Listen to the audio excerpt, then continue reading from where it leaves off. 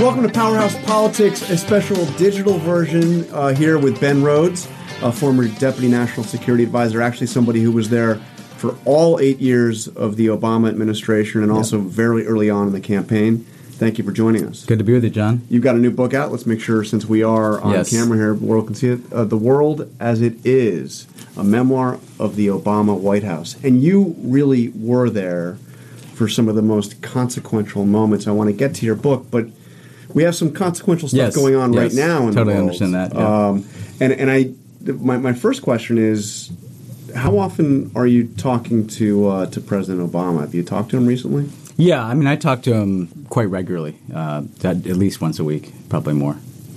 And I know he's been out there a little bit. I mean, he weighed in on Facebook on the child separation policy. He obviously, last year around the healthcare votes weighed in. I mean, I guess you're not going to tell me what he's saying to you confidentially, but I'm wondering if you can give some insight into how he views all of this and whether or not we're going to see him out in a more forceful and public way. I mean, after all, what we are watching, let's face it, is the undoing of the Obama legacy almost across the board. Yeah. Well, I describe in the book the strange sensation of being in transition and knowing that you're going to be replaced by literally the opposite. I mean, if Jeb Bush had won, or even a Marco Rubio, it would have been different. But we knew that essentially someone who represented the opposite of the politics of Barack Obama was coming in. I think he'll be out there a lot more on the campaign trail in the fall. I think, like a lot of people, he believes this is an unusually important midterm election because if the Democrats are able to retain control of at least one branch of Congress, you will have a check on Trump. You'll have oversight and accountability for Trump. That will also shape, frankly, the 2020 election. But on these issues, as much as he cares about them, I think his belief is he needs to let other voices emerge. And if he was kind of the shadow government, like in the UK or something, that would take up a lot of oxygen. And part of the problem, John, to be candid, is he was such a big figure and the Clintons were such big figures that not a lot of Democrats did emerge as national figures. And that's why you had an election last time where it was just Bernie and Hillary on that stage. And so I think he's very mindful. Let's let some other people step forward here and fill this gap. I remember being in there in the Oval Office 2 days after the election when the president met with President-elect Donald Trump. Yeah. And as you know, that meeting ended up going on a lot longer than anybody anticipated. ABC was pulled that day, so I was waiting outside the Oval Office to go in for the photo op at the end of the meeting, and we were waiting for like an hour. Yeah. And it was they were in there. The meeting went on forever. I got the impression, seeing Trump when we walked in, that he actually seemed, for the first time in my experience ever covering him, seemed almost a little humbled experience. I think I was wrong. I think you probably were. Didn't last. But a little freaked out by what he had heard. What to tell us from your perspective that day, that meeting?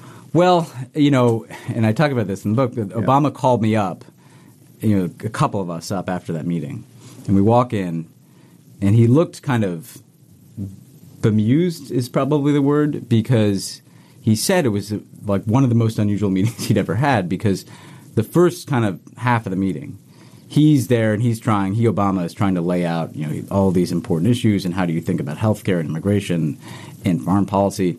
And all Trump wanted to talk about was his crowds. And he was trying to... It's amazing. It's actually kind of, because you hear the one president to another, one of the more dramatic moments.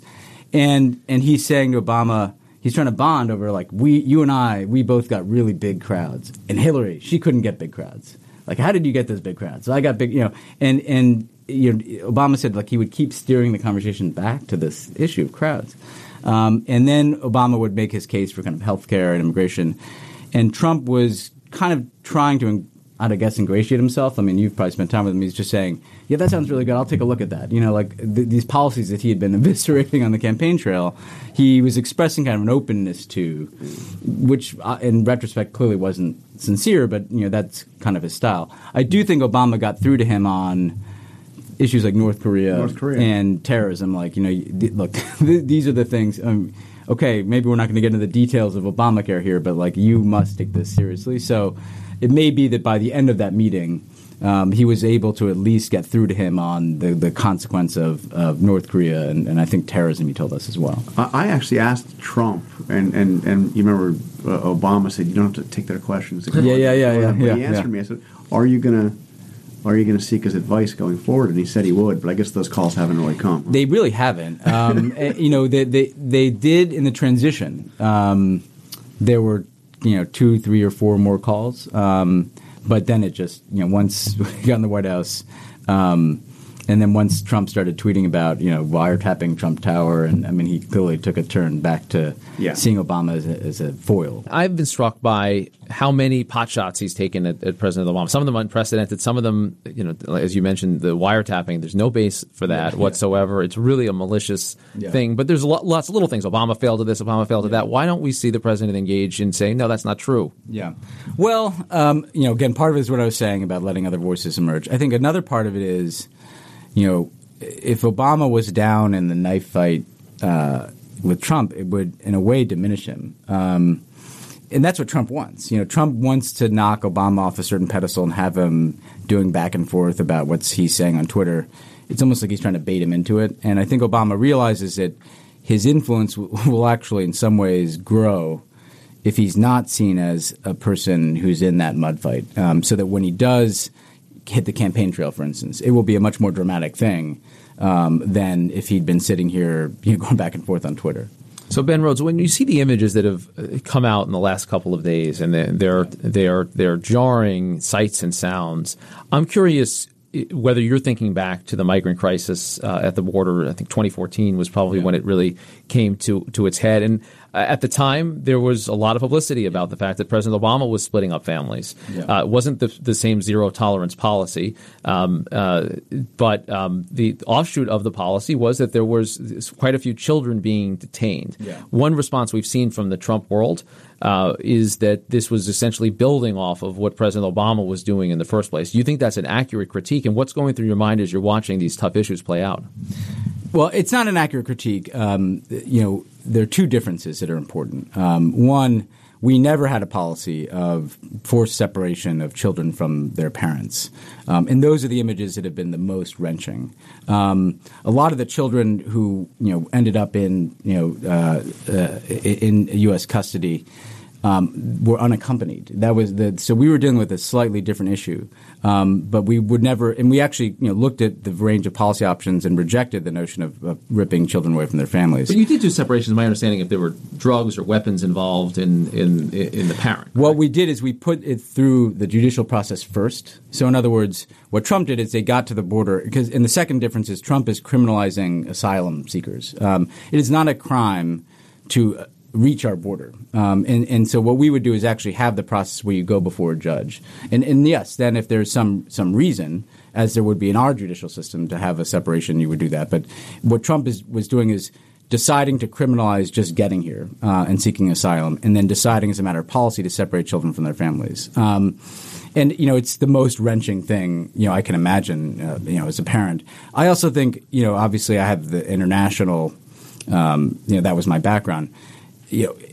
As much as it shocks our conscience, I also worry about these images are being consumed around the world, and there's a diminution of American influence, I think, that goes along with these types of images. I want to come just back to the book. You write obviously a lot about the Syria crisis, and obviously the president ultimately, after the sarin gas attack and the Red Line, decided that he would seek congressional approval, thereby effectively deciding not to act because there was no way that Congress was going to approve that resolution. Looking back at what has unfolded in Syria, and there was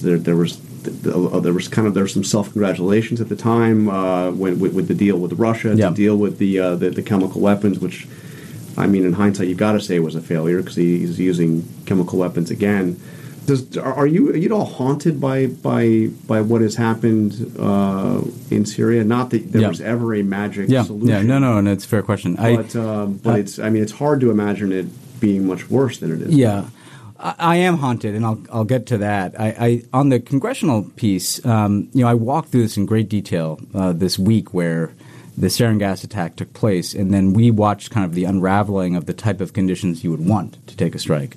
The British Parliament voted against letting the UK in. Merkel told us she couldn't support it. We had no international mandate like we had in Libya to go in. And then Congress started banging the drum saying you have to come to Congress. And we got these kind of warning letters from Boehner saying this would be unconstitutional. And I remember Obama saying he literally feared, given the toxicity of the relationship with the Republicans, they could impeach him if he went into Syria and we had to sustain a military intervention without an authorization. And so he basically decided, if I can get authorization, then I'm in a strong position to sustain a military intervention if we take it. If I can't, it's not going to succeed. We already didn't have a good military option in front of us. So it's both the question of are you justified in acting, but also can this work? And without international support or congressional support or kind of a clear option that could work, I think he decided that then it wasn't worth doing. I still think that chemical weapons deal, even if it didn't eliminate everything, it eliminated thousands of tons of sarin gas. We know that was verified. That wasn't there for use by Assad or to potentially be overrun by ISIS. So it still accomplished something. What I'm haunted by, John, and there's everybody focused on the red line.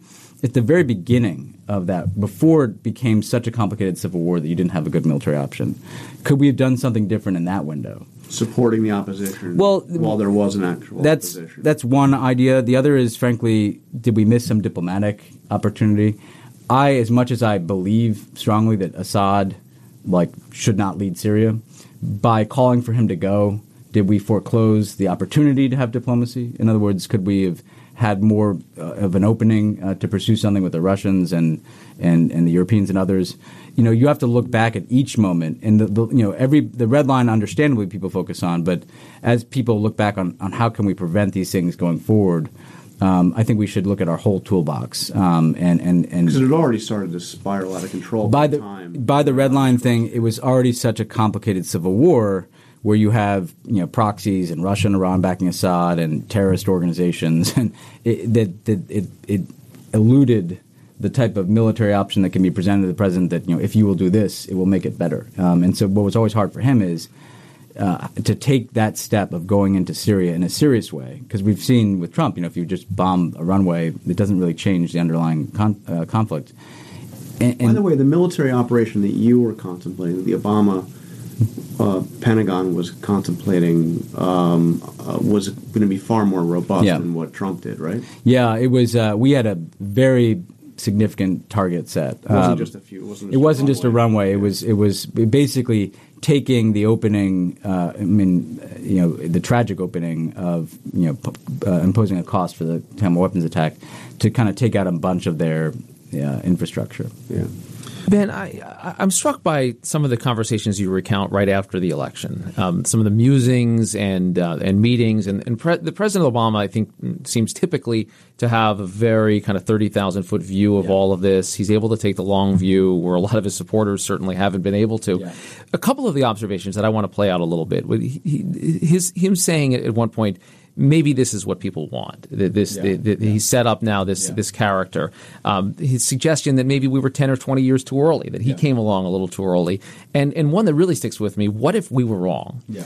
What if we were wrong? When you think about that observation and you back it over to your long time with President Obama, what would have gone differently in terms of your world of foreign policy, of international relations, if you had known now or known then what you know now about that mindset? Would you have been reaching out more for bipartisanship? Would you have been reaching out more or less to allies? If you were able to have that kind of longer view at the time that maybe the country just wasn't where President Obama thought it was? Well, that's a good question. I mean, I think, to unpack those, maybe this is what they want. He was expressing some frustration that Trump could not have been elected in 2008 because we were in a financial crisis and we were much deeper in a war, and that because in a kind of tragic way, because the economy was growing and because we didn't have 150,000 troops somewhere, people were willing to sign up for kind of the cartoon reality show.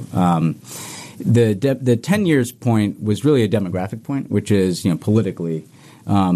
Donald Trump probably could not get elected president of the United States in 10 or 20 years when the demographics of the country had shifted so that kind of really an overwhelmingly white coalition that is kind of reactionary couldn't muscle him across the goal line. The what if we were wrong point is a bigger one. And that, I think progressives, what we were alluding to there, progressives sometimes make the mistake of assuming that things are going to move in a certain direction. The world is going to become more tolerant, more inclusive, diversity is a value, and you can underestimate the extent to which there can be a backlash. When I think back on what we could have done differently, it's hard on foreign policy just because those issues contrary to what people might think, it's hard to weigh politics. You're just you're making judgment calls as they come at you. You're dealing with the world as it is. You're dealing with the world as it is. But what I would look at is the investment in building the party. And when I at the beginning of this, I was a political staffer on that 2008 campaign. We never made this Obama coalition something like that coalition never turned out in any other election. Mm-hmm. They didn't turn out in 10, they didn't turn out in 14, and they didn't turn out in 16. And we never figured out a way to essentially connect that coalition to the Democratic Party. And frankly, nobody can objectively look at the Democratic Party over those 8 years and think that it got anything but weaker, And so I do look back and wonder, and again, I'm not saying to absolve myself of responsibility. We're all part of the enterprise. But what could have been done in that regard to try to make sure that this movement he had built that was so successful in electing him would be accessible to the party and to other candidates. I mean, it was amazing to see the numbers, the Democratic Party on the state level, lose governorships, state houses, lose, those terrible defeats for Democrats in those midterm elections, and then the president win 2 commanding victories. Yeah, it's So I know you have to go. I want to come back to that campaign and that debate in 2007. Yeah. When then candidate Barack Obama floated the idea that he suggested he would be willing to meet with our enemies, even Ahmadinejad of Iran, or leaders of terrible places like maybe I don't know to pick one, North Korea. How surreal! You were there. I could talk about that. Could you ever have imagined that it would actually come to pass that a president of the United States would meet with the dictator of North Korea? That it would be a Republican president, and that his base would applaud him for doing so. Well, I do describe, the first week I went to work for Barack Obama was that week of that debate. And so the first thing I had to do was defend, talking to Iran, Cuba, and North Korea, I think were really the 3 countries. Without preconditions. Without preconditions, right? And, now fast forward the tape, I have to say that it was as difficult a couple of weeks. People ask how hard is it to watch this happen. To see him blow up the Iran deal, which was painstakingly negotiated over 6 or 7 years, sanctions and then diplomacy, and that has all this verification, has all these inspections, ships the nuclear material out, and call it a disaster of a deal, break with the rest of the world to pull out, and then go all by himself to meet with the dictator of North Korea, get kind of this empty commitment to give up their nuclear weapons that they've given in the past to several presidents, give away stuff, and then declare it a huge success was surreal. Praised by Sean Hannity. Well, the same. Yeah, I mean, sometimes the hypocrisy crosses to a degree of absurdity. I would say we pursued diplomacy obviously with Iran and Cuba. North Korea. Precisely because of what happened, there wasn't an opening where we thought they were really prepared to do something. I'm actually glad that they got off the kind of ramp to war that they're on and into diplomacy with North Korea. What I would have liked to have seen them do differently, and the Cuba and Iran negotiations, which I talk about in length here, we did differently, is we spent a lot of time. You wouldn't put Obama in the room with Kim that fast. We would have taken a year, prep meetings, working level meetings, build an agenda, know exactly when you want to get out of that meeting. Trump seemed to want the spectacle more than he wanted to actually get something. And maybe that ends up working. I mean, maybe the way of that long ramp up ends up taking you nowhere. And maybe, I mean, they showed him that crazy video. Yeah, I don't know. I mean, who knows? We had Ernie Moniz, like a nuclear physicist, in our prep meetings, talking about centrifuge technology. Trump is some guy making a trailer. Right. We obviously wanted to work as Americans. My concern is that, just what to watch for. Is there an inspections regime that is not governed by the North Koreans? So are people outside of the country? Yeah. And then two, is there a timeline for them to denuclearize? And thus far, there's neither of those things. And frankly, I think they could have gotten something in that space if they had taken a little more time and less time on the movie and maybe a little more time on nuclear physics, Yeah. All right. Well, Ben Rhodes, author of The World as It Is, a memoir of the Obama White House. Thank you for joining us on Powerhouse Politics. Thanks a lot, John. We hope to have you back. When's the next book? I got to get to work on that. Let's go. All right, that's all the time we have now. I want to thank our team, Angie Yak, Avery Miller, Rick Klein, Trevor Hastings. Thank you very much.